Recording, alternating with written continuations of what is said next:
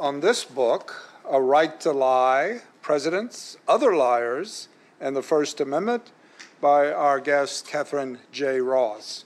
This book's available from Penn Press and is just appearing today. We're delighted to have Professor Ross with us and two commentators on it, and delighted to have both an online audience and you here today at the Cato Institute. Let me begin by making an overarching thing that you will be familiar with by now, which is a reminder, please keep your mask on at all times during our sessions, indeed later at lunch, except when you're eating or drinking, which you will be doing at lunch. Perhaps this mandate will be coming to an end soon, we shall see. I wanted to do this book for several reasons. Catherine Ross is known to me as a defender of the First Amendment. Cato has three themes, I think, that really resonate in a book like this. Three things that the Cato Institute has stood for over time, these last 40 years or so. One, above all, of course, is the question of freedom of speech and what free speech means and what it means in specific instances. The second is the presidency and its limitations, and an emphasis has been on the emphasis in the current mode on executive power, which is not widely accepted. So our major work there is the cult of the presidency and its problems. And finally, I think this book also stands for something important, which is that Cato was founded in and tries to uphold the idea that there should be debates and discussions and arguments and interactions, that is the free speech ideal, across traditional divisions of party and ideology. This book is about things that make that difficult, right? The presidency is one, because the presidency has become extremely partisan in really sharp ways, in the sense that it's possible to establish that approval and partisanship of the president himself, or herself ultimately, has taken the place of assessment of the economy, or how things are going in public opinion polling. So when the president changes without any real change in the external world, there is change in public assessment of, say, the economy. And of course, ideology plays the same role here. So here we have an idea, though, in this book about a person who doesn't necessarily agree with Cato on all issues, though as I've emphasized when Catherine's been here, it's important to have a set of commitments that go across and provide bridges among people in the United States, which is perhaps harder today than in the past. And free speech is one of them, and we shall see. And also, I would say one final thing, which is, it seems to me that the biggest problem about lying is that it does implicate all sorts of things like party and ideology, because I don't think I've ever met anyone who didn't, or at least in the last few years, who didn't think that not only was their side of whatever argument correct, but certainly the other side was lying. And an important point, surely lying was not protected by the First Amendment. So the government needed to get involved to set this straight. So let me begin with an introduction to our author today. Catherine Ross is Lyle Alverson Professor of Law at George Washington University Law School. She specializes in constitutional law with an emphasis on the First Amendment and family law. This book has now been released. Her last book was Lessons in Censorship, How Schools and Courts Subvert Students' First Amendment Rights, and was named Best Book on the First Amendment by Concurring Opinions, First Amendment News. It also won the Critics' Choice Book Award from the American Education Studies Association. She's been a co-author of Contemporary Family Law since the first edition. The fifth edition, therefore suggesting great success, was published in 2019. She holds a BA and PhD in history and a JD from Yale University. Before attending Yale Law School, she was on the faculty of the Yale Child Study Center at the Medical School and Bush Center on Child Development and Social Policy at Yale. Professor Ross, welcome back to the Cato Institute. And congratulations on your book. Thank you so much, John, for that gracious introduction. And I'm just delighted to be back at Cato and to be launching my new book here. I want to thank everybody who came, especially those of you who came out in person. Really appreciate it. And in advance to thank the commentators who graciously put the time into reading and thinking about my book.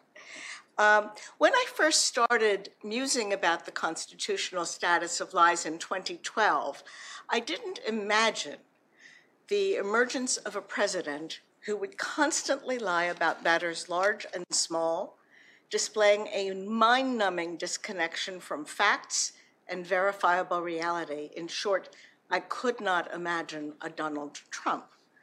Trump's big, bold, repeated lies, told without blinking, made him a poster boy for a study of presidential lies, which was not where I had started out. So by the time I really turned in earnest to my work on lies about 4 years later, Trump's election and the very first days of his presidency brought issues of presidential mendacity to the fore.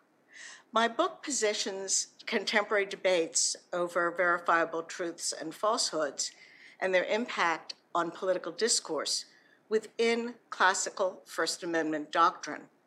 Many other commentators on lies have not been lawyers and have not been constrained by the First Amendment when they propose remedies. The urgency of the issues we confront about truth and falsehood today accelerated throughout Trump's single term in office, leading me to frame a question very different from the one I had started out with. What, if anything, can be done to restrain a mendacious president without violating the First Amendment? The question remains pressing today as Trump and his supporters, including most of the Republican Party, persist in denying the reality that Biden won the 2020 election and is, in fact, President of the United States as we sit here today. I had finished the manuscript and was just about to send it to the publisher shortly before January 6th. I then had to step back and do a few more weeks of work, a few more months of work, to bring this up to date through the January 6 events, the second impeachment, and the second Senate trial. And I completed the final set of proofs that I was allowed to edit just days before the Republicans in Congress scuttled the idea of a bipartisan inquiry into January 6th. So it sort of falls off a cliff there. But later events and new disclosures coming almost weekly, if not daily, I believe have only reinforced my arguments. So I began thinking about lies through the lens of the First Amendment in 2012 because that year, the Supreme Court for the first time directly considered the question of whether lies are protected by the Constitution. In United States versus Alvarez, the court considered a First Amendment, an appeal based on a First Amendment from a conviction for falsely claiming to have won a Congressional Medal of Honor. A habitual liar and a minor office holder on a local water board in California, Xavier Alvarez didn't deny that he had falsely claimed this, and there was abundant evidence that he had and that he had done so repeatedly. But to the surprise of almost everyone, the court declined to add lies to the categories of speech that fall outside the protections of the speech clause, categories you may be familiar with, like obscenity and defamation. The speech clause, it turns out, protects lies. So I'm going to make a few prefatory remarks before going into the meat. First, how do we define lies? I'm using a legal definition, not an ethical or moral definition, which could sweep far more broadly. The legal definition requires knowledge by the speaker that the statement is false and an intent to deceive. Intent is one of the hardest things to prove in a courtroom. And I'm focused on public lies, not the lies you might tell to an intimate partner or a friend or even in a business deal, lies that are shared in public and are about matters of public concern. And the lies I want to zero in on are verifiable factual falsehoods, a very narrow category in the range of deception. And I touch on some of these other categories in the course of my inquiry. But my focus is primarily on those verifiable factual falsehoods that I call bald-faced lies. My analysis reveals that the First Amendment poses an almost intractable obstacle to regulating even the most blatant public lies. Why would that be? It goes to the core values of the First Amendment reflected in the Speech Clause. Speech Clause, as John mentioned, exists to protect dissidents. So if there's a paradigm shift in knowledge, someone who's claiming something that people think is wrong might later be proven to be correct, and to promote vigorous debate about politics and public policies, and to bar the government from becoming the arbiter of truth or the licensor of what can be said. But having found that, I also argue that First Amendment doctrine itself provides a path toward constraining lies by the highest government officials. And I conclude that only the lack of political will in a time of increasing fragmentation and hyperpartisanship and the denial of shared reality stands in the way of disciplining the highest government officials who repeatedly tell lies that harm the populace and the republic itself. Why does truth matter in public life? A large literature has shown that autocracies thrive on disinformation, denial of facts, attacks on legitimate news sources, and hostility to verifiable reality.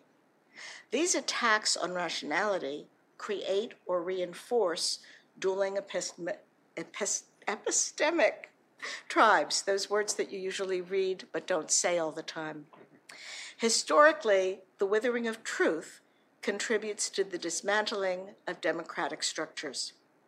In the US, the notion of a free marketplace of ideas, which is the organizing construct at the heart of classical free speech doctrine, is posited on the proposition that the truth will drive falsehood out of a free marketplace in robust political debate. But what if truth does not prevail? Frustration over political lies in election campaigns and more, often leads commentators and members of the general public to say, there ought to be a law. But laws regulating most lies prove unconstitutional when challenged in court. As I show in a chapter that examines the regulations that roughly 1/3 of our states today have on the books that impose penalties for lies during political campaigns. And although the Supreme Court in Alvarez failed to resolve several important doctrinal questions, we can discern some important principles from the three opinions, one of them a dissent by Justice Alito. First, the court rejects the government's claim that all verifiable factual falsehoods should be excluded from First Amendment protection categorically. Second, the opinion for the plurality indicates that criminal penalties for, quote, mere falsehood without more violate the Speech Clause. So something more is required. And I explore what that something more may be, building on Justice Kennedy's proposition that it must involve either harm to others or a tangible benefit to the speaker. He doesn't put it quite so positively. He says, without more, because in this case, there is no harm to anyone or benefit to the speaker. So we can read into that. And the court also clearly distinguishes between the concept that lies are protected speech and any claim that there is an affirmative constitutional right to lie. All the justices agreed there is no right to lie, although there may be protection for lies. Very different concepts. And between the lines, I find that to the extent that lies are protected, they seem to have less protection than other forms of speech. And we know this because the court refused to tell us what standard of constitutional review applies when lies are at issue. They do not apply strict scrutiny, which is the hardest standard of review to satisfy, and the one that normally applies whenever the government regulates speech based on its content or its viewpoint. So now I turn to lies directly affecting democracy, which make up more than half the volume. In the rare instances when it appears the government might be able to permissibly regulate factual falsehoods, an additional array of pragmatic and constitutional issues arise. The pragmatic dilemmas include how we define a lie, how we recognize a lie, the timing of any restraint on falsehood for it to be effective, and perhaps most difficult, reaching a consensus about whether any given statement really amounts to a lie that can be attributed to the speaker. Even if all of those problems could be resolved, attempts at government regulation of falsehood hits a brick wall when it comes to enforcement of the regulation.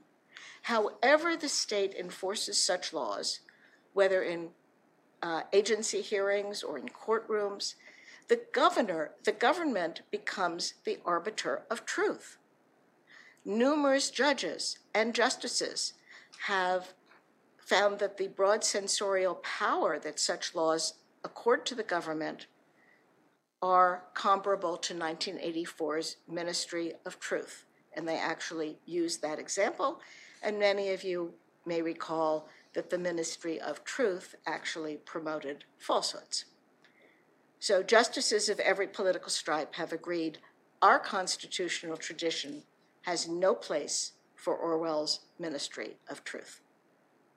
And this brings me to the special case of mendacious presidents, which I look at from various vantage points, beginning with the incomparable consequences of presidential lies. They have a greater power to harm a large number of people than lies by other liars. They pollute the national discourse, and they violate the president's oath of office and his duty to take care that the laws be faithfully executed. And here I rely on two case studies, lies about COVID during the Trump administration and lies about the 2020 election. Each of these, standing on its own, more than satisfies the something more requirement of Alvarez. In a chapter devoted to COVID-19, I trace Trump's outright denials of verifiable truths, his bald-faced lies, and what I call explosive truths, admissions that prove knowledge and intent to lie. We learn more nearly every week about Trump's COVID lies and their impact, such as recent disclosures about the suppression of reliable science and the growing number of excess deaths that are now counted to be about 1 million rather than 750,000, as if 750,000 wasn't enough. In 2020, PolitiFact awarded Trump the Lie of the Year, not the first time he had garnered that honor. They called his coronavirus downplay and denial not just damaging but deadly. And those lies continue to divide the country over urgent public health measures. What if we had been able to cut Trump's lies about the pandemic short months before he left office? If that had happened, not only would we have gotten back on a better public health track, better vaccination track when that became possible, better recovery, children going to school, etc., we might have avoided the worst of the 2020 election lies, which are scattered throughout the book rather than in a separate chapter. The big lie about the legitimacy of the 2020 election began well in advance of Election Day, and it continues today. The unfolding and amplification runs through the book, culminating in the January 6th insurrection and Trump's second impeachment, second trial, and second acquittal, and what happened for a few months afterwards. The second impeachment trial brought presidential lies to the fore as a matter of constitutional law for the very first time, although the legal issue was not resolved there. Trump's lawyers had the audacity to claim that presidents have enhanced speech rights. That is a direct quote, enhanced speech rights as elected officials to say whatever they want, free from accountability. And I refute that claim in detail, beginning with a look at the three other impeachment processes since the Reconstruction: Nixon, who resigned before the House could impeach him, Clinton, and Trump's own first impeachment. The first count against Nixon in the bill of particulars released from the committee that led to his resignation when confronted by members of his own party was making false or misleading statements for the purpose of deceiving the people about the Watergate break-in. And that was never analyzed from a First Amendment perspective because he resigned. Clinton was charged with lying under oath in a civil deposition, which he did, not with lying to the public, but his false public denials gained him a reputation as a liar that infected the entire proceedings. Trump was not charged with lying to the public when he was impeached for the first time over his attempted extortion of the Ukrainian president, though he too had lied to the public, calling the conversation perfect and trying to obstruct inquiries into the phone call. During the second Senate trial, Trump didn't deny his lies about the election. His lawyers claimed Trump's words, quote, fell well within the norms of political speech protected by the First Amendment, and that he had that enhanced speech right. Trump went far beyond Nixon's self-exculpatory lies. He inspired an armed mob to attack the government, to attempt to prevent the peaceful transition of power, and to undermine the Constitution itself. So now we reach the crux of my argument and my proposal. I set out a path for constraining mendacious presidents without violating First Amendment rights. And here I argue that the president does not have enhanced rights. In fact, he has fewer First Amendment rights than almost anyone because he is a public employee. And here I use a special nook within First Amendment law that governs the speech of public employees. The president works for us, we the people. And the people who are charged with overseeing his job performance are the members of Congress, starting with the House of Representatives. Under this line of cases, public employees can be disciplined or even fired for their speech outside of work with no recourse to First Amendment claims unless the employee can show that they spoke as a private citizen and that they spoke about a matter of public concern. They must show both of those prongs. No question that when presidents speak, they're almost always talking about a matter of public concern, but they can't even reach that part of the test because they almost never speak as private citizens. Presidential expression fails the first part of the test and that prevents presidents from claiming any freedom of expression in the face of discipline for their job performance by Congress. The legal test of whether a public employee speaks as an employee and not a private citizen is whether their speech is related to the scope of their employment. And the scope of employment is defined extremely broadly in this line of cases. Examining the indicia of office, where the president speak, who is surrounding them when they speak, how their speech is covered across a range of statements, I show that just about everything the president says in public is related to the scope of the president's employment.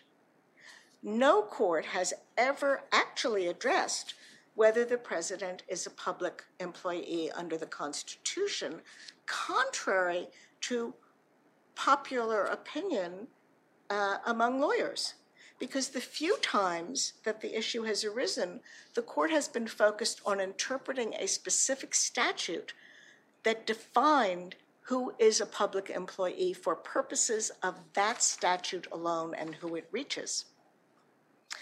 And even looking at statutory interpretation, most recently, the Department of Justice, under both Trump and Biden, asserted a very broad definition of the scope of presidential duties in the defamation case brought by E. Jean Carroll, where they said it was part of the scope of duties, and this is really insane. It would be one of the only exceptions I would make to my proposition that the president always speaks, as a public employee.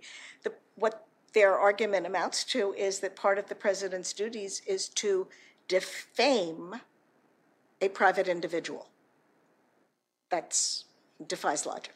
But that opens up a lot of support for my much narrower claim.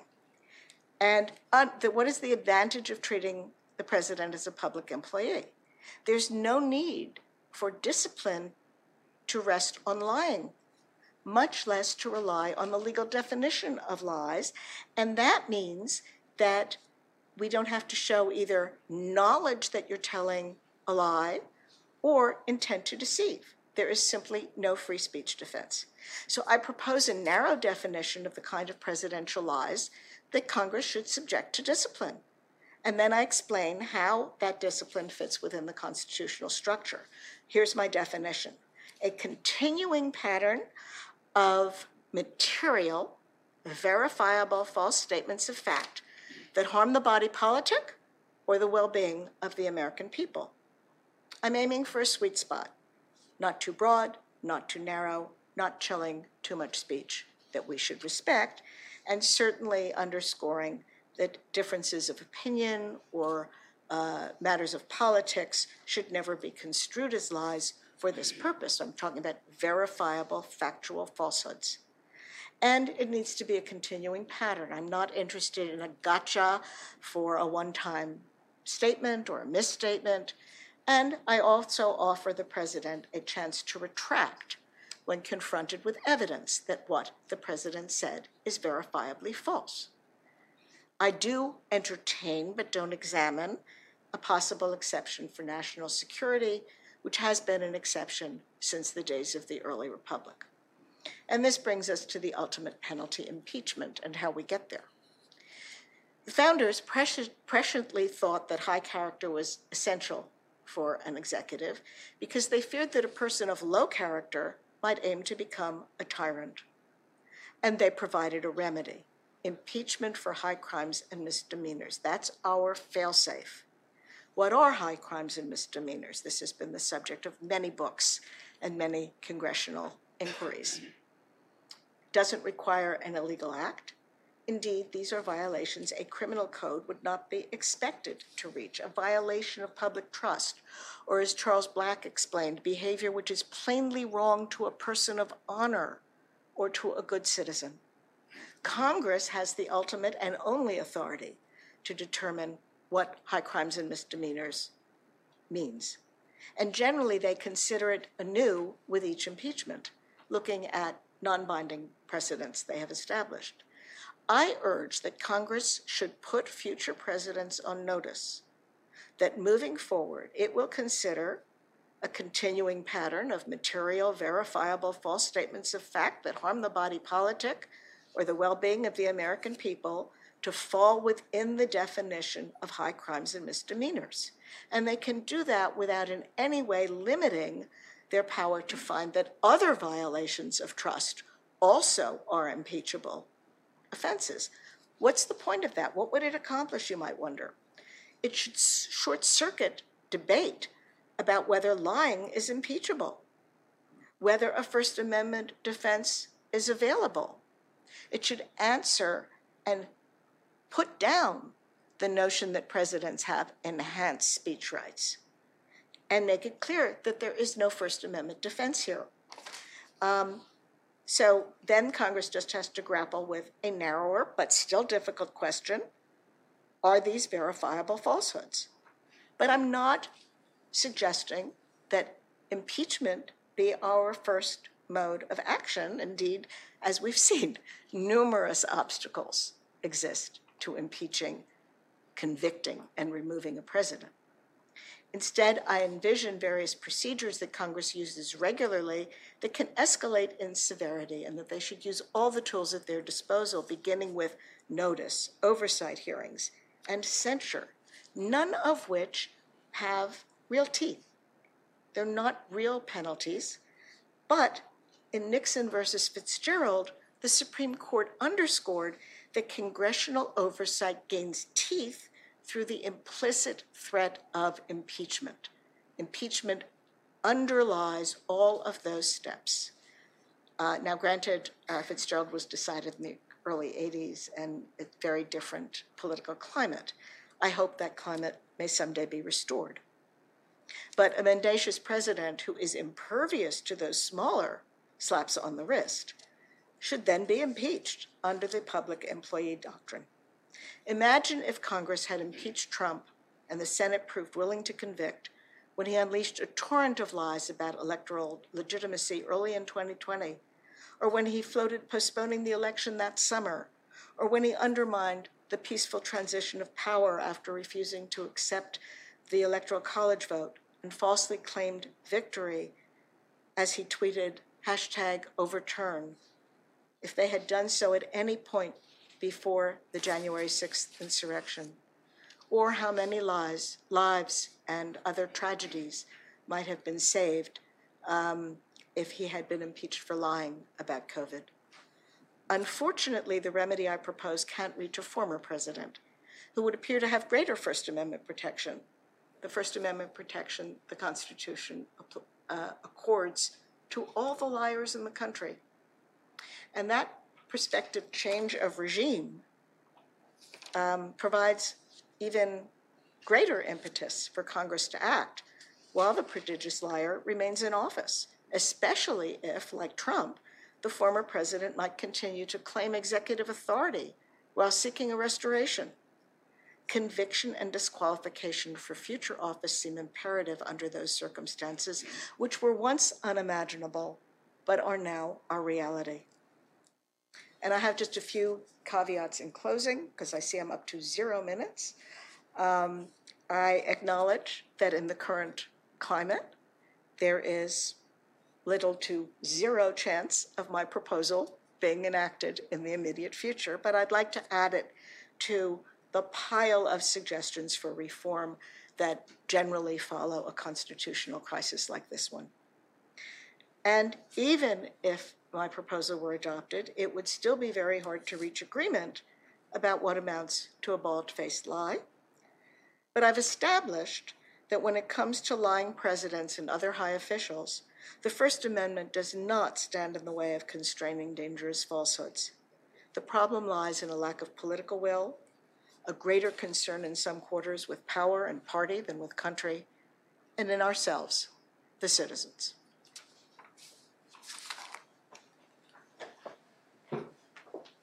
That's rare in our debates that suggests the fault lies somewhere other than blind officials or bad elections and so on. That's very good. We try to do things here. We try to say things that no one else says, that I think she just did, in the sense of the fault may be not in our stars, but in ourselves, dear Horatio. I did forget to mention, though, although already some of our online audience has started to submit questions, you can do that directly online, to our online audience. You can do that directly on the event webpage, or you can do it on Twitter at #Cato1A. Our first commentator will be James Fifner, who is University Professor of Public Policy at George Mason University. His major areas of expertise are the presidency, American national government, and public management, interrelated topics.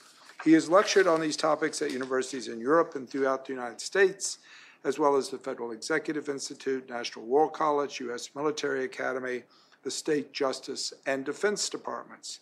He has written or edited a dozen books on the presidency and American national government, including The strategic presidency, hitting the ground running, and power play, the Bush presidency and the Constitution, which has a similar title to one of my colleague Gene Healy's articles on Bush, and then a similar PA that was done later, a small book on the Obama administration. Professor Pfiffner has been a panel member on project staffs of the Volcker Commission, National Academy of Public Administration, which he is an elected member, the Center for Strategic and International Studies, and the National Academy of Science. He has received a Distinguished Faculty Award at George Mason University. And finally, while serving with the 25th Infantry Division in 1970, he received the Army Commendation of Medal for Valor in Vietnam and Cambodia. Welcome to the Cato Institute, Professor Pfiffner.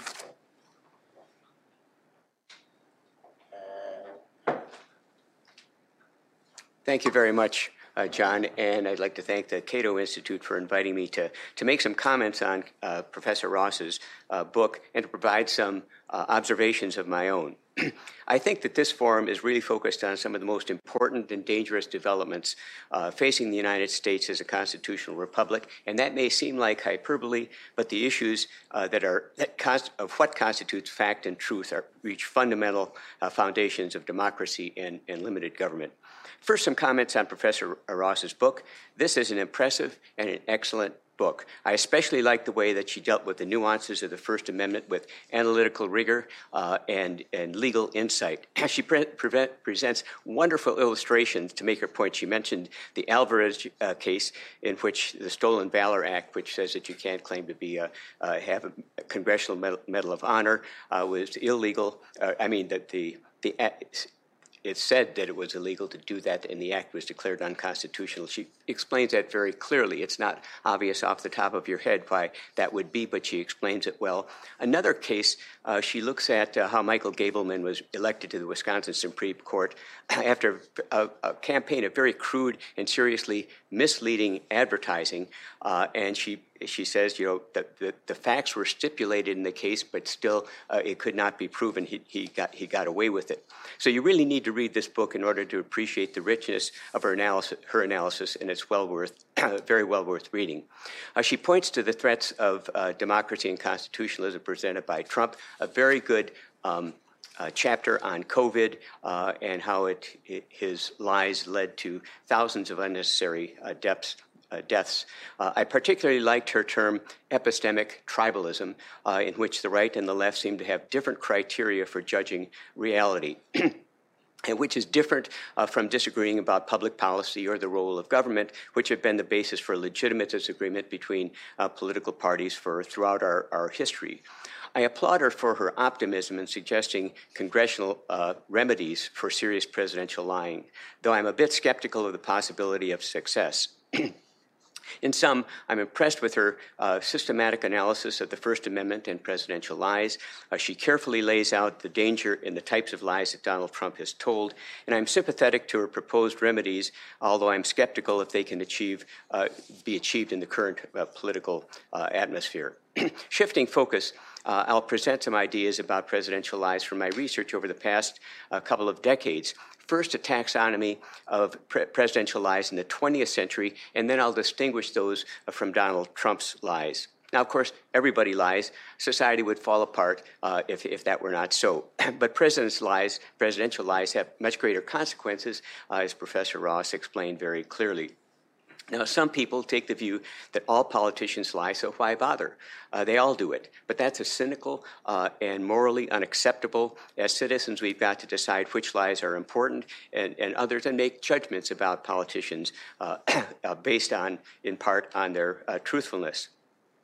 And so in my research, I've tried to distinguish important lies from less important lies.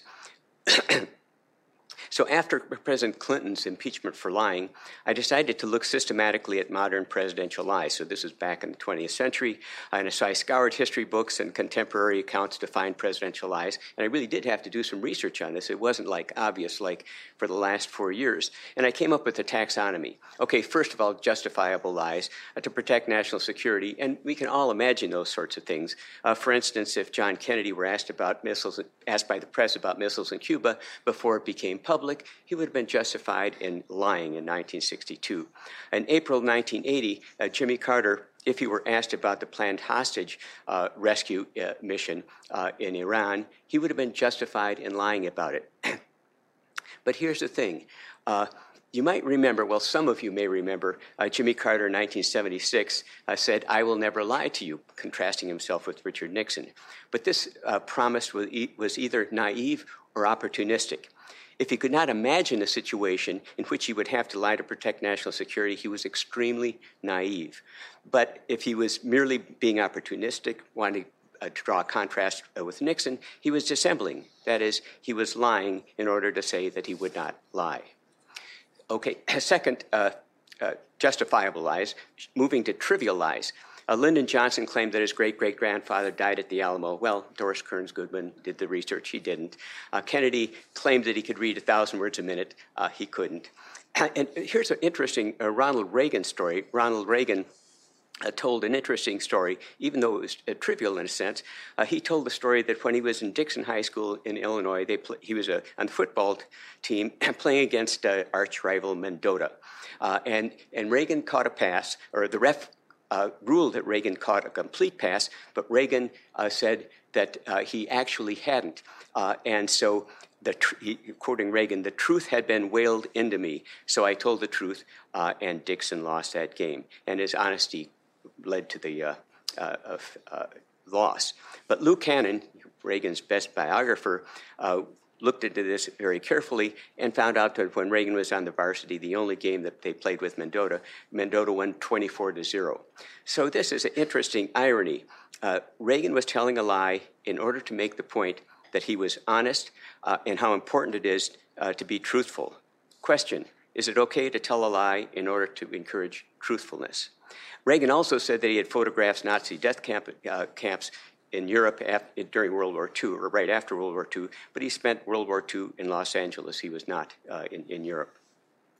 Okay, trivial lies, moving lies to cover up important facts. And here, Eisenhower, the U-2 incident, Eisenhower had sent a U-2 to take pictures of the Soviet Union. And Khrushchev then accused the United States of spying. And Eisenhower thought, well, Gary Powers, that U-2 is pretty. The engineers assured him that Powers would have died had the U-2 crashed. There was one problem, though. Khrushchev had Gary Powers, as he said, alive and kicking. So Ike was mortified. He felt that he had breached the public trust, and he said to his secretary, "I would like to resign." Now, of course, that was another era, as you can imagine. So he finally admitted it publicly. He could have blamed a subordinate, but he didn't. So that was clearly a lie. Interesting, the flights were no secret to the Soviets or our allies. They knew about them. They were only secret to Congress and the American people. Another lie to cover up important facts, Nixon and the Watergate, the smoking gun tape, where Nixon tells Haldeman to go to the FBI and tell them that if they follow the Watergate money, they're going to expose a CIA operation. Of course, that was false. Also, Nixon backdated his tax documents in order to take illegal tax deductions for his vice presidential papers. That was Nixon. George H.W. Bush said that he was out of the loop and did not know about arms sales to Iran. George Shultz's book makes it very clear that he knew about it. And of course, Clinton lied about his relationship with Monica Lewinsky. Of course, it was under oath, and that was serious. But the fourth category, which was the worst one that I imagined back in the 20th century, was lies of policy deception. And a couple of examples here. Nixon's secret bombing of Cambodia in 1969. This was a very elaborate falsification of records. The B-52s would be sent up with certain coordinates to hit and then changed in the middle of the flight to places in Cambodia. Even the Secretary of the Air Force did not know about it. Another irony, the North Vietnamese knew, the Cambodians knew, but the U.S. public and Congress did not know about it. Lyndon Johnson, of course, lied about the Tonkin Gulf, the second attack in the Tonkin Gulf. He soon realized that it did not take place. It was not true, but he did use it to get the Gulf of Tonkin resolution. He also systematically lied about the buildup of U.S. troops in the summer of 1965. The best source of this is H.R. McMaster's book, Dereliction of Duty, which I highly recommend. And Reagan, of course, lied about sending arms to Iran in exchange for hostages, later facing proof that he had, he finally admitted it.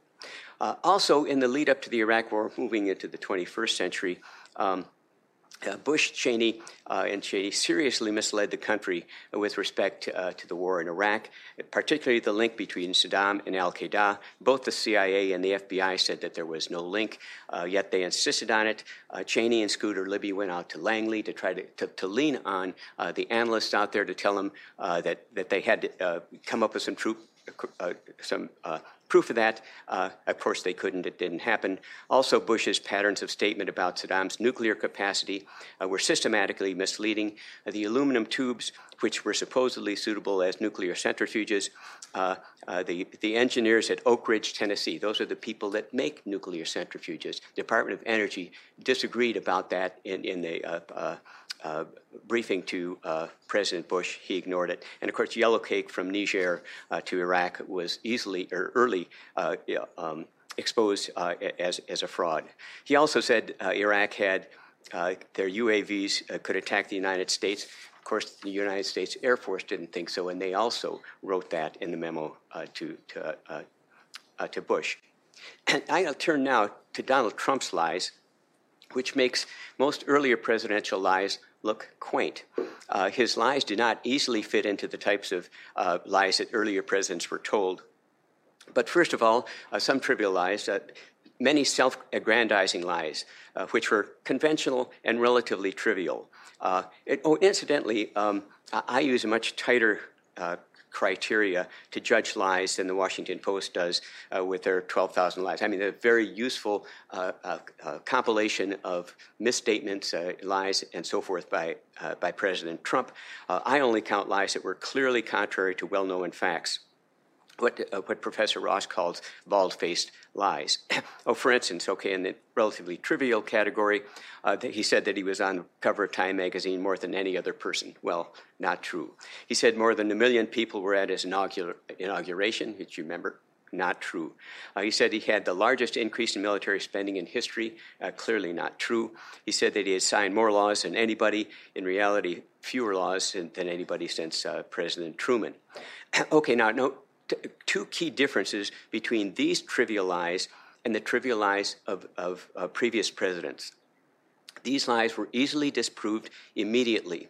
The others, I had to do a lot of research. I had to look at historians, what they were writing about, and so forth, to dig out those lies and demonstrate that they were really, and document that they were not true. Different from Trump, which these things clearly, you could read the paper in the next day and find out that they were not true. And also, secondly, Trump continued to repeat these lies after they were debunked. And I think that is a very sinister sort of thing to continue to tell these lies after they've been exposed as lies. Second category in Trump's lies intended to deceive the public. He said, of course, he won the popular vote in 2016 election, and of course, Hillary Clinton had 3 million more votes than he did. He said that unemployment in the United States was 42%. The Bureau of Labor Statistics said it was 5.3%.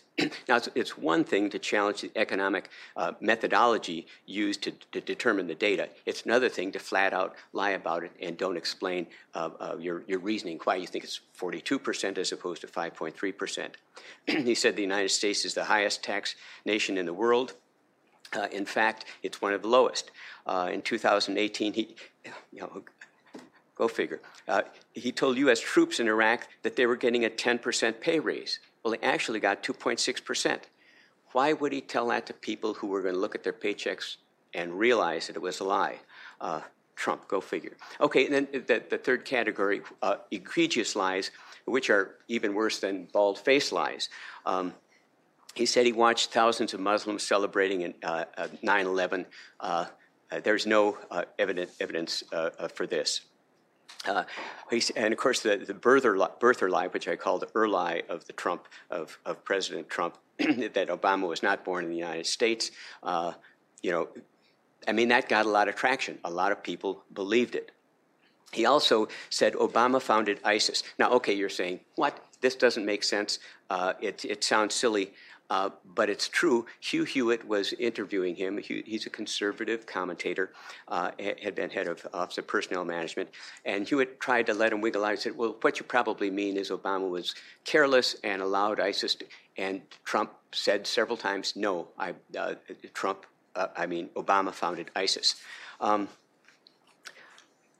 Also, July 16, during the campaign, 2016, said he had never spoken with Vladimir Putin, but in 2014 he said that he had spoken directly to Putin. I mean, both of these cannot be true. Okay, so those are just illustrations of some of the lies, and there's many, many more. But most importantly, I think, and this is where I think Trump's lies are truly insidious. Even after his bald-faced lies were debunked, he continued to repeat them. As we know from rigorous psychological research, people often believe lies. And once they are embedded in people's mind, it is difficult to dislodge this information. Now, I cite a bunch of psychological research about people being told or reading the newspaper X, and then very clearly demonstrating that it's not true, and people tend still to believe it. And it's a psychological reality, but there's hard social science evidence behind it. And that's, of course, part of why Trump's lies are so dangerous. Okay, so I submit that Trump's lies are worse than any previous presidential lies, even policy deception lies, because Trump's lies undermine the fundamental principles of the Enlightenment. That is, that there is an external reality that is not determined by magic or religion, that there are objective facts, that these facts are discoverable through rational investigation by presenting empirical evidence and using the scientific method. Now, the premise of representative democracy, or indeed any type of accountable government, is that there is some fundamental reality or commonly accepted set of facts that provide the basis for deliberation and choices about governance and policies. Now, it's entirely reasonable to disagree about the methods by which the facts are discovered, the way that the data are gathered, how heavily to weigh certain facts, how to interpret the implication of those facts. But as Daniel Patrick Moynihan said, everyone is entitled to their own opinion, but not to their own facts. In her book, Professor Ross quotes Joseph Goebbels, Hitler's minister of propaganda, saying, quote, "If you tell a lie big enough, people, and keep repeating it, people will eventually come to believe it." So in closing, I would like to quote Adolf Hitler, Hannah Arendt, Lewis Carroll, and Timothy Snyder. In Mein Kampf, Hitler wrote, "In the big lie, there is always a certain force of credibility because the broad masses of a nation are always more easily corrupted. They more easily fall victims to the big lie than the small lie, since they themselves often tell small lies. It would never come into their head to fabricate colossal untruths, and they would not believe that others could have the impudence to distort the truth so infamously." Hannah Arendt, in The Origins of Totalitarianism, wrote, "Before the mass leaders seize the power to fit reality to their lies, their propaganda is marked by its extreme contempt for facts as such, for in their opinion, fact depends entirely on the power of the man who can fabricate it. The ideal subject of totalitarian rule is not the convinced Nazi or the convinced communist, but the people for whom the distinction between fact and fiction no longer exists." Lewis Carroll, Through the Looking Glass, Humpty Dumpty says to Alice, "When I use a word, it means just what I choose it to mean, neither more nor less." Alice replies, "The question is whether you can make words mean so many different things." Humpty Dumpty says, "The question is which is to be master, that is all." And finally, on tyranny, Timothy Snyder concludes that post-truth is pre-fascism. Now, if anybody would like documentation on any of this stuff, just send me an email, piffner@gmu.edu. I'd be glad to send you all the documentation. Thank you. I will now propose the pre-question before the third commentator. Are you ready, professors? Who's to say? Come on, who's to say? That'll come up later. It's kind of a joke, President. Sorry. Will Duffield, however, it is true, Will Duffield is a policy analyst in Cato's Center for Representative Government, where he studies speech and internet governance. His research focuses on the web of government regulation and private roles that govern American speech online. Duffield recently contributed a chapter on internet decentralization to libertarianism.org's Visions of Liberty, and his work has appeared at Cato Journal, Volta Face, the Adam Smith Institute, prior to becoming a policy analyst. He was my research assistant. He received a BA from St. Lawrence College and completed an MS in political theory at the very fine London School of Economics. Will? I don't have to welcome you to Cato, but welcome to the Opus.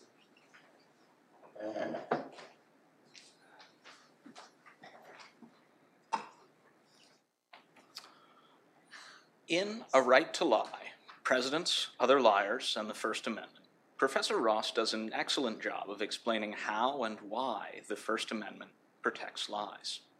This second aspect, the why, is of tremendous practical importance.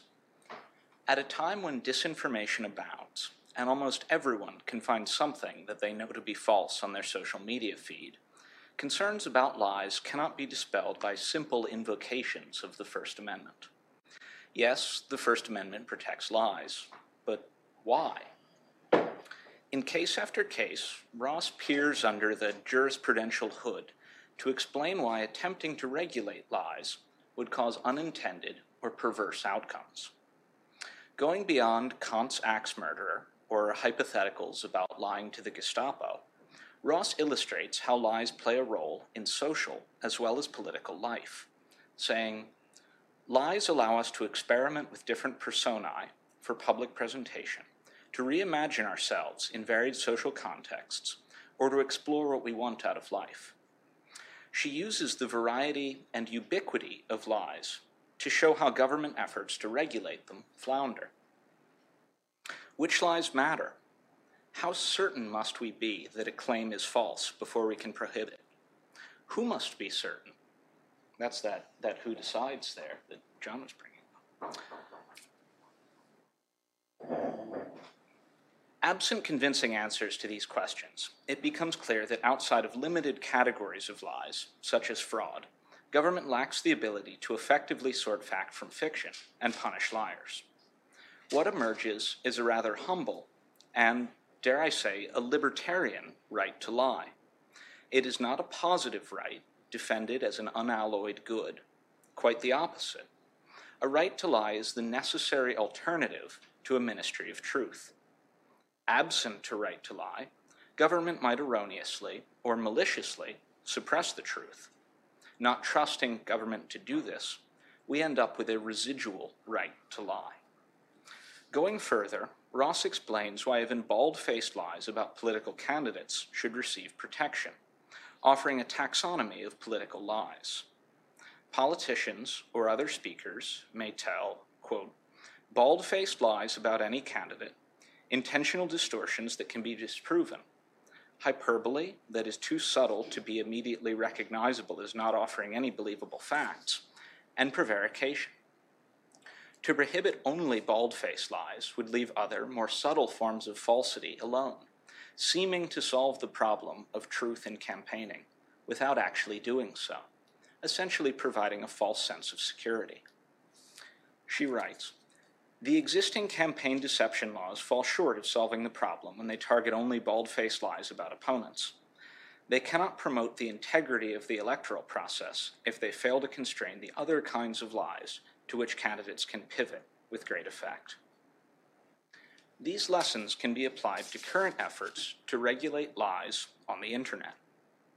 In 2018, Senator Claire McCaskill introduced a bill criminalizing false claims of political endorsement, such as claims that the Pope had endorsed Donald Trump as a candidate for president. Setting aside the entirely legitimate concern that such a power might be misused, it would be hard to enforce consistently and even-handedly, even with the best of intentions.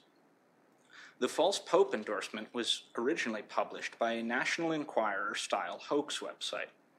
It was not, seemingly, published to intentionally deceive or to boost support for Donald Trump. A sister site ran a similar story about the Pope endorsing Hillary Clinton.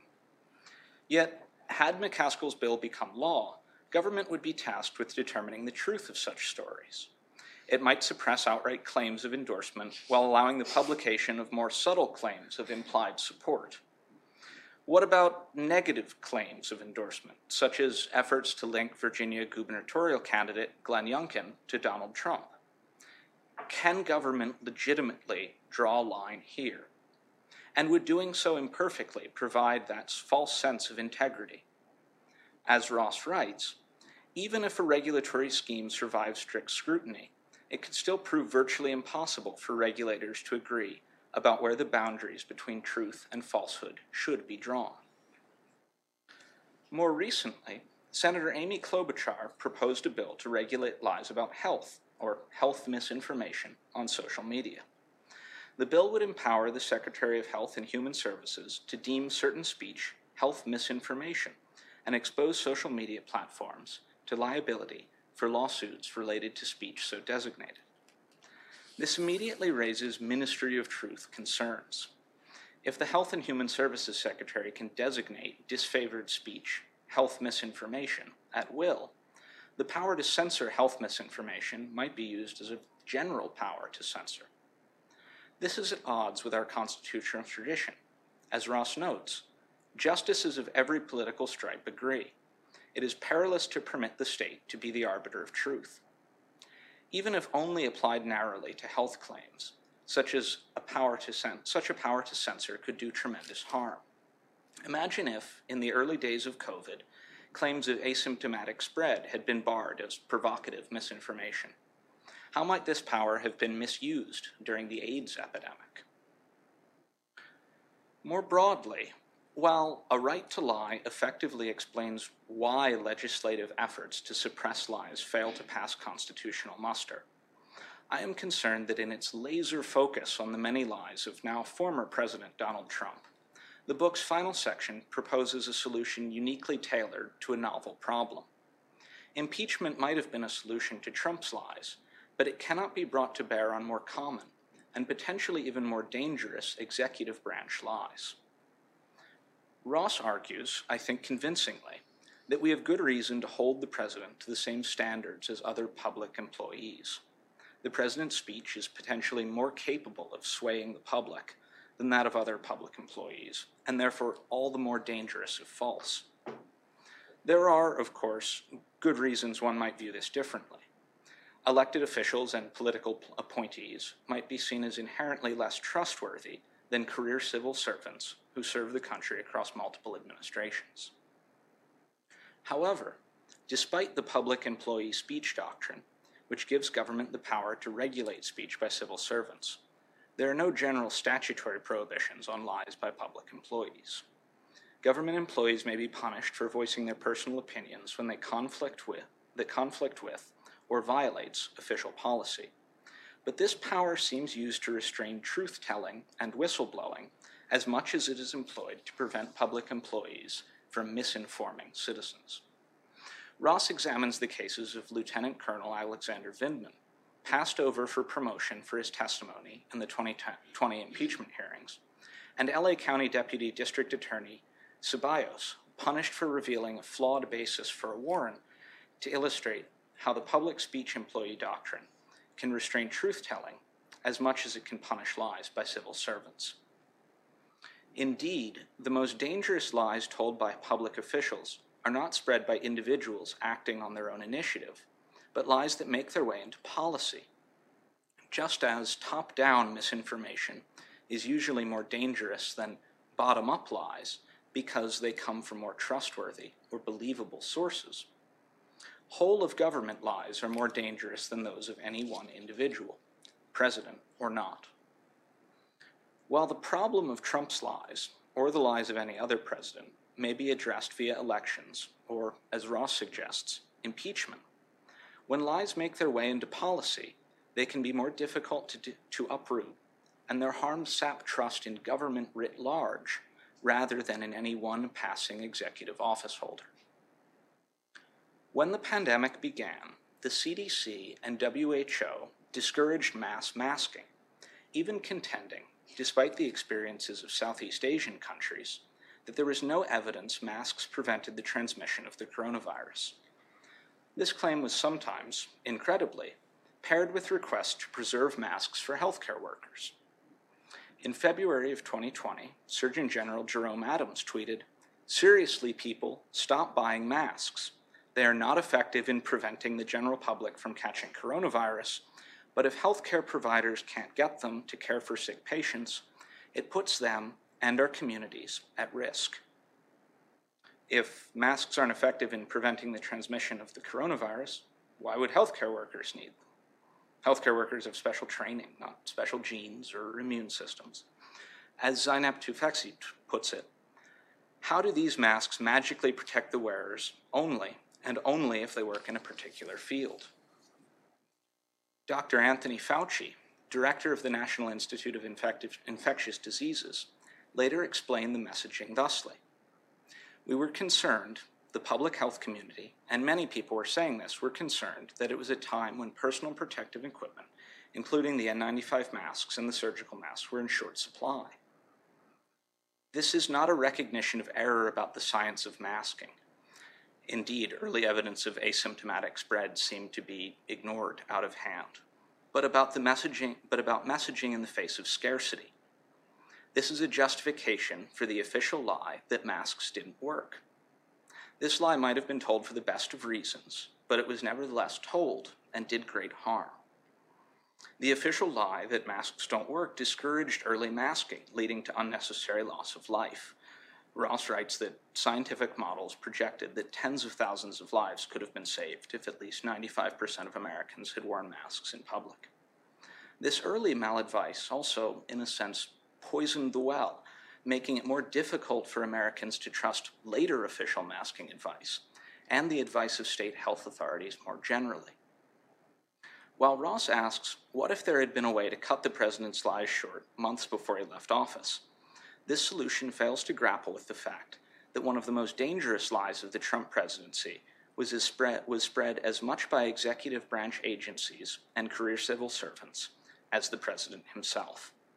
We might blame Trump for failing to prevent these official lies. Ross writes, "If the president fails to correct high officers when they tell verifiable falsehoods, or does not correct the public record, the agent's acts and words can also be attributed to the president." Quite worryingly, however, Trump's absence would not have prevented this noble lie. Further complicating matters, fact-checkers at USA Today have rated stories about these false early masking claims and maladvice as missing context, the missing context being that Adams, Fauci, and the CDC later reversed their initial claims about the inefficacy of masking. Other fact-checkers refer to these statements as a mistake. It seems that when enough people buy into a lie, government or otherwise, they can be difficult to ever recognize as such. False official claims about the presence of weapons of mass destruction in Iraq or that country's links to al-Qaeda, repeated by the media, are retrospectively cast as mistakes or intelligence failures. This tendency makes it difficult to learn from the most dangerous government lies. They are simply too inconvenient to too many people to ever fully recognize as such. At best, they become sources of partisan division, lies recognized by one party but not the other. This is a far larger issue that Ross hints at but never fully leaps into or attempts to resolve. Are Americans too divided about the basic facts of political life to come to agreement or even engage in productive discourse? Are Democrats and Republicans voting for different policies or for which claim to the truth will receive official legitimation? She writes, "In theory, when the facts that expose the falsehoods are a matter of public record, no ambiguity should remain for a president to hide behind. In a country that appears to be divided over the very nature of established facts, in which many prefer what Trump's senior counselor Kellyanne Conway called, quote, alternative facts, even that elemental level of agreement may prove unattainable." And, going on, in the face of an increasing disconnect between verifiable facts and political discourse, a lack of embarrassment about outright fabrication, and a divide between voters who appear to be operating based on completely different sets of facts, It is reasonable to ask why our society allows such pervasive falsehoods affecting our most critical shared decision-making to flourish without restraint. Paradoxically, this epistemic divide gives us another reason to refrain from regulating lies. In the face of such partisan disagreements about the facts, suppression and censorship simply are not viable solutions. If half the population wholeheartedly believes a lie, suppressing it will only fuel their sense of grievance. Instead, the only way forward seems to be to better cultivate widely trusted sources of knowledge and truth. This is not an easy solution. It is far easier to lose legitimacy and trust than it is to build it. Legacy gatekeepers have struggled to adapt to the internet. Media is often derided as partisan, and often behaves in a partisan manner, and may be unduly deferential to government when independence matters most, particularly on matters of war and foreign policy. Nevertheless, after reading A Right to Lie, I'm even more convinced that the restoration of trustworthy, non-governmental sources of truth remain the only way to promote integrity and trust in American political life. Thank you.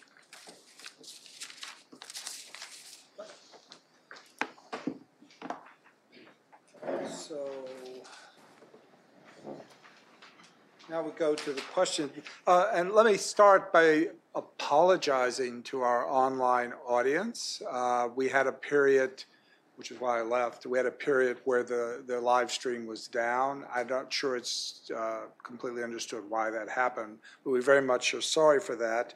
And we'll try to get to, and so you didn't hear part of it toward the end there. So very much sorry about that. We'll go into question and answers, and we can have questions here. And if you want to ask a question, please come to the microphone. And yes, don't remove your mask until you get to the microphone and speak directly into it. But let me begin by asking a question that goes back to my semi-joke there about who's to say. There is certainly something in our and I was Professor Pfister's comment about the Enlightenment, I think, is very true, because the Enlightenment is based on the notion that human reason could overcome all sorts of problems and could discern truth and make human life better. That was a very pragmatic thing, too. There's certainly been something in my adult life, in the intellectual life, that does put who's to say, that is a very great deal of skepticism. Or, a famous, maybe the most famous philosopher of my lifetime has a book whose title is Knowledge Power, which is Michel Foucault, right? And Foucault's argument is everything is about power, right? It's an old argument, but he made it cool because he was French, or something like that. But the old argument is there's no truth. There is just what is told to you by the powerful, and they make up lies to tell you that. So who's to say? Well, they're not. You're supposed to doubt that. And of course, that has now become spread across the political spectrum to where when you talk about, for example, we saw this early, the inauguration crowd, right? So you showed photos or whatever as truth. Then the question became who was showing it to you, right? You really focused in some ways on the idea that the truth we don't experience truth. We are told truth by sources, and do you trust the source? And that was Foucault's point too. You can't trust the source, right? So appeals to facts are plausible, right? It's a fact that if I climb to the top of the Cato Institute building and assert I can fly, I will rapidly find out that I cannot, that it's not a fact, that someone lied to me. But as one of our people online says, what is it, how is it possible when you have lots of disagreement, not so much about what's truth, but about who's telling us what's truth, that you can have agreement or prevent lies to the public on substantial matters. How can this just not become a political question? And then you add that kind of cultural thing about, as I said, who's to say? Now, I don't like to be despairing or difficult, but I'm suggesting there's a cultural problem underneath all of that. And it's I don't like it because it's against what you said. It's post-Enlightenment. It's the Enlightenment is bad or something. Do you have does this bear on you, or am I off of what you've said, or am I off base? Or do you have any answers? If you have some sources on that for truth, I think I'll be happy to hear. the question of who decides is we as rational citizens, and we should do that by using reason and evidence. Now, it's certainly true in Foucault's case or Nazi Germany. You can convince a whole lot of people of something that is not true. That doesn't make it true. And so just because somebody in power can do that doesn't mean that it's right. And so I go back to John Stuart Mill and the Enlightenment. This doesn't mean that enlightened people, rationality is always going to win. Obviously, it hasn't throughout history. But determining what's true, I think individual citizens have to use reason and evidence, as well as what the source of the information is, and make their own decisions. Catherine, is it just? I agree with that, and certainly the Enlightenment was very influential for our founders, and they were aware both of the ancient democracies and the emerging late 18th century thought. And here I might draw a little bit from these legal standards for defamation suits, where the jurors have to decide if a reasonable person would have believed the defamatory falsehood to be true. And there are a number of signals that courts look at that the jurors can take into account, like if it's satirical in tone, if it's hyperbolic, if there are different ways of sort of signaling, I don't really mean this to be considered a fact. And in defamation law, the court puts a lot of responsibility on the shoulders of the person who receives the defamatory statement, and they're supposed to look for those signals. They are supposed to not just talk about their immediate reaction. When I first heard that, I thought it was true, but to, after time for reflection, put it together with the other information at their disposal, and then decide, does it sound like something that's true? And that's what the jury's supposed to figure out. If a lie is simply too incredible, not credible, to be believed, then it can't harm the person who's being lied about, can't harm the person's reputation if no reasonable person would believe it. So if you think about that standard, it expects us to be active listeners and to be constantly testing and comparing, thinking about the sources, and that's very much what citizens are asked to do in assessing reality and truth and falsehood in a public or political context, which is a very Enlightenment ideal. I guess just building on that comment, what the reader or receiver of information ought to be expected to do. We see a kind of leveling up process there every time we come across a new means of reproducing images or manipulating images. When Photoshop was new, people still treated images as though they would convey facts, that what you saw was real. And over the past 20 years of using the internet, we've become much more skeptical of images. We're likely going to go through this process with video, or already in the beginning of it. But that sense of society's broadly construed level of trust in various forms of media seems to matter a lot. Avoiding politicizing expertise more broadly, I think, is important, though this is always difficult because the more important to politics some form of expertise becomes, even something that could remain relatively apolitical before, it gets dragged into all of this. And we've certainly seen that around public health over the past 2 years. So we have a question from Facebook, which I would note in passing, set out a few years ago, maybe 3 years ago, 4 years ago, to not be an arbiter of truth, and then found itself being an arbiter of truth. So this is a tough area. But this question from Facebook was also touched on by several other people online. So how does the argument you make, and I think this is primarily for you, how does it apply to Congress, other politicians, and bureaucrats who are frequently public, or almost always public officials, right? Yes. Well, it absolutely applies to bureaucrats, civil servants, and so forth. And there, the line of authority over what can be disciplined is much clearer because most people have an immediate boss and even a higher level boss. And the reason this has to go to Congress for the president is the president is sort of the CEO, and who has oversight over the CEO. It's Congress. In a private corporation, it could be, the board of the outside board or the board of directors. But for other politicians, if you are a congressman or a state legislator, the body in which you sit has disciplinary authority over your speech and conduct.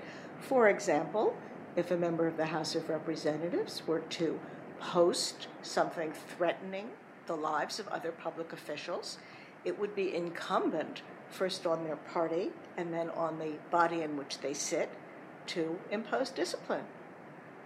So we normally have a line of reporting that enables us to discipline, and we don't have to reach out to the unusual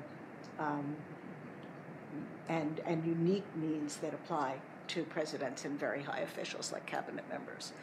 But in addition to that, I just want to clarify that when public employees are disciplined for what they say, it's not always, and it's certainly, and as I point out, it can be used to go after truth tellers. And it doesn't necessarily mean that those who lie will be punished for that, because it's up to their bosses what they think the speech that should be disciplined consists of. And often it's just something that the higher-ups think makes the office look bad. And that is very similar to a reason that a private employer who isn't bound by the First Amendment, because the First Amendment is only about what the government can and cannot do, cannot punish you for speech or forbid you your speech before it occurs. Private employers can and do fire people all the time for what they say, and they fire people for what they say on Facebook and on Twitter that they just don't want to be associated with. So it doesn't have to violate any particular set of principles or be dishonest in any way. It's something your employer doesn't want you to be associated with.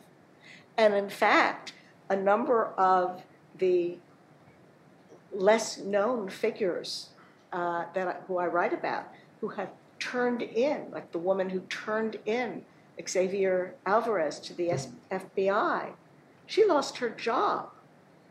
And a number of the other people like that in my book lost their jobs for private employers because of what they said. So I see no one at the microphone here in person. Would you like to ask a question? Yes. Please do. I guess what I'm really interested in is perception today is truth. We do a lot of headline news, and no one reads the article to find out exactly what that headline news is all about. And we take that headline as truth, and it gets passed over and over and over again. And people are unable to make a qualified decision on things because they don't have the proper information. I grew up in the Nixon era. I watched that unfolding, Johnson in Vietnam, and up until this time now. And I read a lot.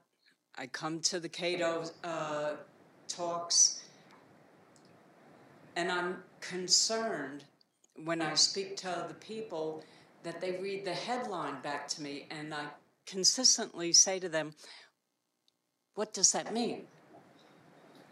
How do you come out with that opinion? And I think that's part of the issue that we're having with the amount of lies that are being told, because you're not going to search them. You're not going to look at them. If I could just add something from online to this, given all of that, is there teaching critical thinking and media proficiency, news literary proficiency in the schools? Is that something we should be looking at? Is that really the response to that was raised online? Absolutely, yes. We need to better educate citizens and future citizens, the young people who are citizens but not yet actively engaging in citizenship and voting, how to be skeptical readers. So I think there's a division of responsibility. I agree very much with what Will said about trying to restore trustworthy media.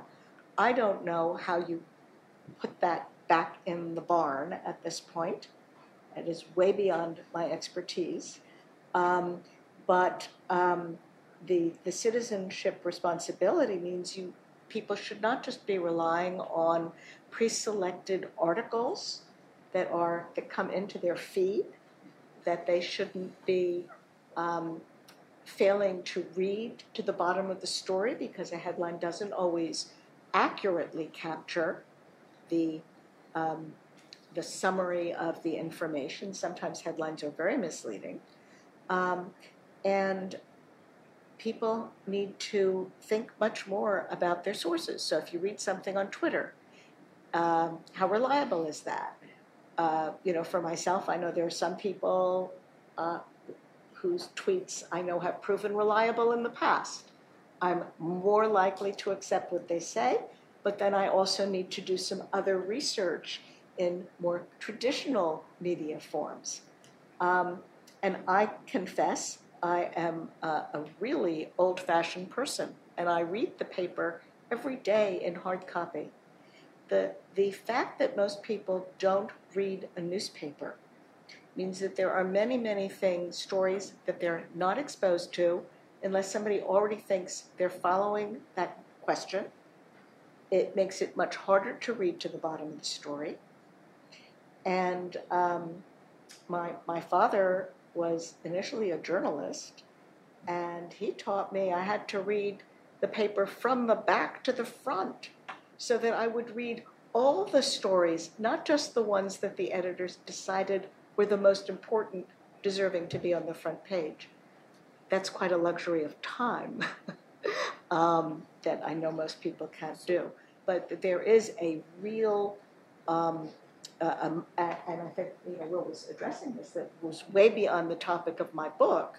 How do we cut through misinformation? And it requires a lot of work on the part of the public, and to demand from the legacy news media and what is replacing it that they do a more careful job and make this information available to us. So we're right at the end now. What I would propose is we have two other people that have stood up. I would like for you to both ask your questions, and then we'll close with your answers. So please, over here on the left and on my left and then to the right. First of all, thank you very much. I'm really looking forward to reading the book. I tried to whittle this down into like a concrete question, but it seems like even if we're dealing with a fact that's really obviously being violated or being spoken against in a clear way, a fact we all agree on, it's going to be difficult to make progress following your recommendations, which you said yourself. I'm curious what you might have to say about something that's an ambiguous truth or where there is intentional creation of ambiguity. I'm thinking here, for example, where we rely on scientists to answer these questions. And this gets to your point about cultivating reliable, credible, trustworthy sources of knowledge, and often we turn to experts and scientists to try to help us understand what an ambiguous truth might be. And so I'd like to hear what you might have to say about the violation of ambiguous truths. I'm thinking in particular about climate science and the debate about climate change. We can think, for example, about is it a lie, for example, when the president seeks to undermine the credibility of scientists? Not saying that the science is outright untrue, but saying we can't trust it. So not necessarily lying about a fact, but trying to undermine those credible sources that traditionally are more reliable. So if you had anything to say about that. Thank you. Please, our last question. Sure. I had two brief ones for Professor Ross. So firstly, would incumbent candidates on the campaign trail... I'm sorry, can you get a little closer to the mic? Yeah. Thank you. Sure. You can mask. We may have a, Mask. Oh, okay. Would incumbent candidates face less or have less protections for their political speech than non-incumbent candidates? And secondly, do you think that there are lies that could amount to deprivations or of liberty or process such that they would be actionable under the Due Process Clause? Under the Due Process Clause. Just say another word about that. I haven't really thought about it in that perspective. Yeah, so I haven't read the book, but that's what came to mind when I was thinking about executive lies. The first thing I thought of was, sometimes prosecutors or police officers are incentivized to secure more convictions, so they lie, and I'm sure somebody could make an argument that President Trump, in his interest, would behave in a way that also might amount to a property or liberty interest deprivation. I was wondering if you thought that was cognizable. Very, very interesting twist. Thank you for that. I'm going to take that one first and then go back to the climate deniers. I think you're talking about areas that are already covered by other kinds of laws. It is a professional violation and a legal violation to make misrepresentations in a courtroom. So if a prosecutor or related to a case, if a prosecutor were to do what you're suggesting, many other aspects of law and also the potential to lose one's law license, which we in the profession call a meal ticket, looms large. We don't need to look to other kinds of solutions. But you're right that if lying were endemic in courtrooms, our whole justice system would collapse. So I don't think due process actually plays into this, but I'm going to think about it more.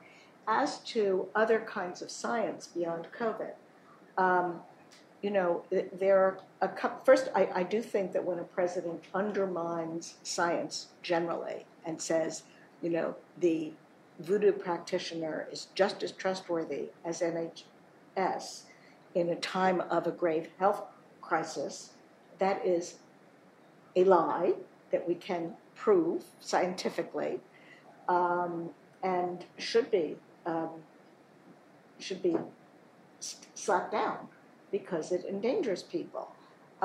Climate science is one of those areas where it might be very, very hard to prove that there's a verifiable false statement of fact. Because even though the scientific literature, as I understand it, and it's not my specialty, it's like 99% on the scale, global warming is true, and it's caused by humans. If there's a 1%, there will be people who say, I'm going to go with the 1%, and maybe this is a paradigm shift. People didn't used to believe in gravity. People thought the earth was flat. Or is something an opinion rather than an assertion of purported fact? That's where it gets so hard to actually agree about what a lie is. And also when we talk about experts, another point that I make is just because someone is an expert in something doesn't make them an expert on everything. And Trump relied on a lot of people who he called experts who were not experts in what he was asking them to speak to. So we should respect experts, but one thing that undermines that is the misuse of experts and false claims of expertise. So that leads me to first of all, the other two commenters, do you want anything on this as we run out of time? And I'll finish with my amusing story, my allegedly amusing story, which is when I came to the Cato Institute, came from a university background, and so I was doing TV training right when I first came here. And I didn't understand things very well, so it was explained to me. So I was asked to talk about something that was outside my area of expertise, and I said, well, I really don't know much about that. I shouldn't say anything. I'm not an expert. And to which point the person said to me that was doing the training, if you're on TV, you're an expert. And to me, I think that sums up an entire, probably part of our problems too, because it's not unique to here or anywhere else. So we're going to lunch. It's upstairs. It's on the second level at the George Yeager Conference Center. The restrooms are located on the way up there, but you go up the spiral staircase and then back. Again, the book is A Right to Lie, Presidents, Other Liars, and the First Amendment by our guest today, Catherine Ross. I hope you enjoy it. I thank you for coming and joining us, and please join us also for lunch.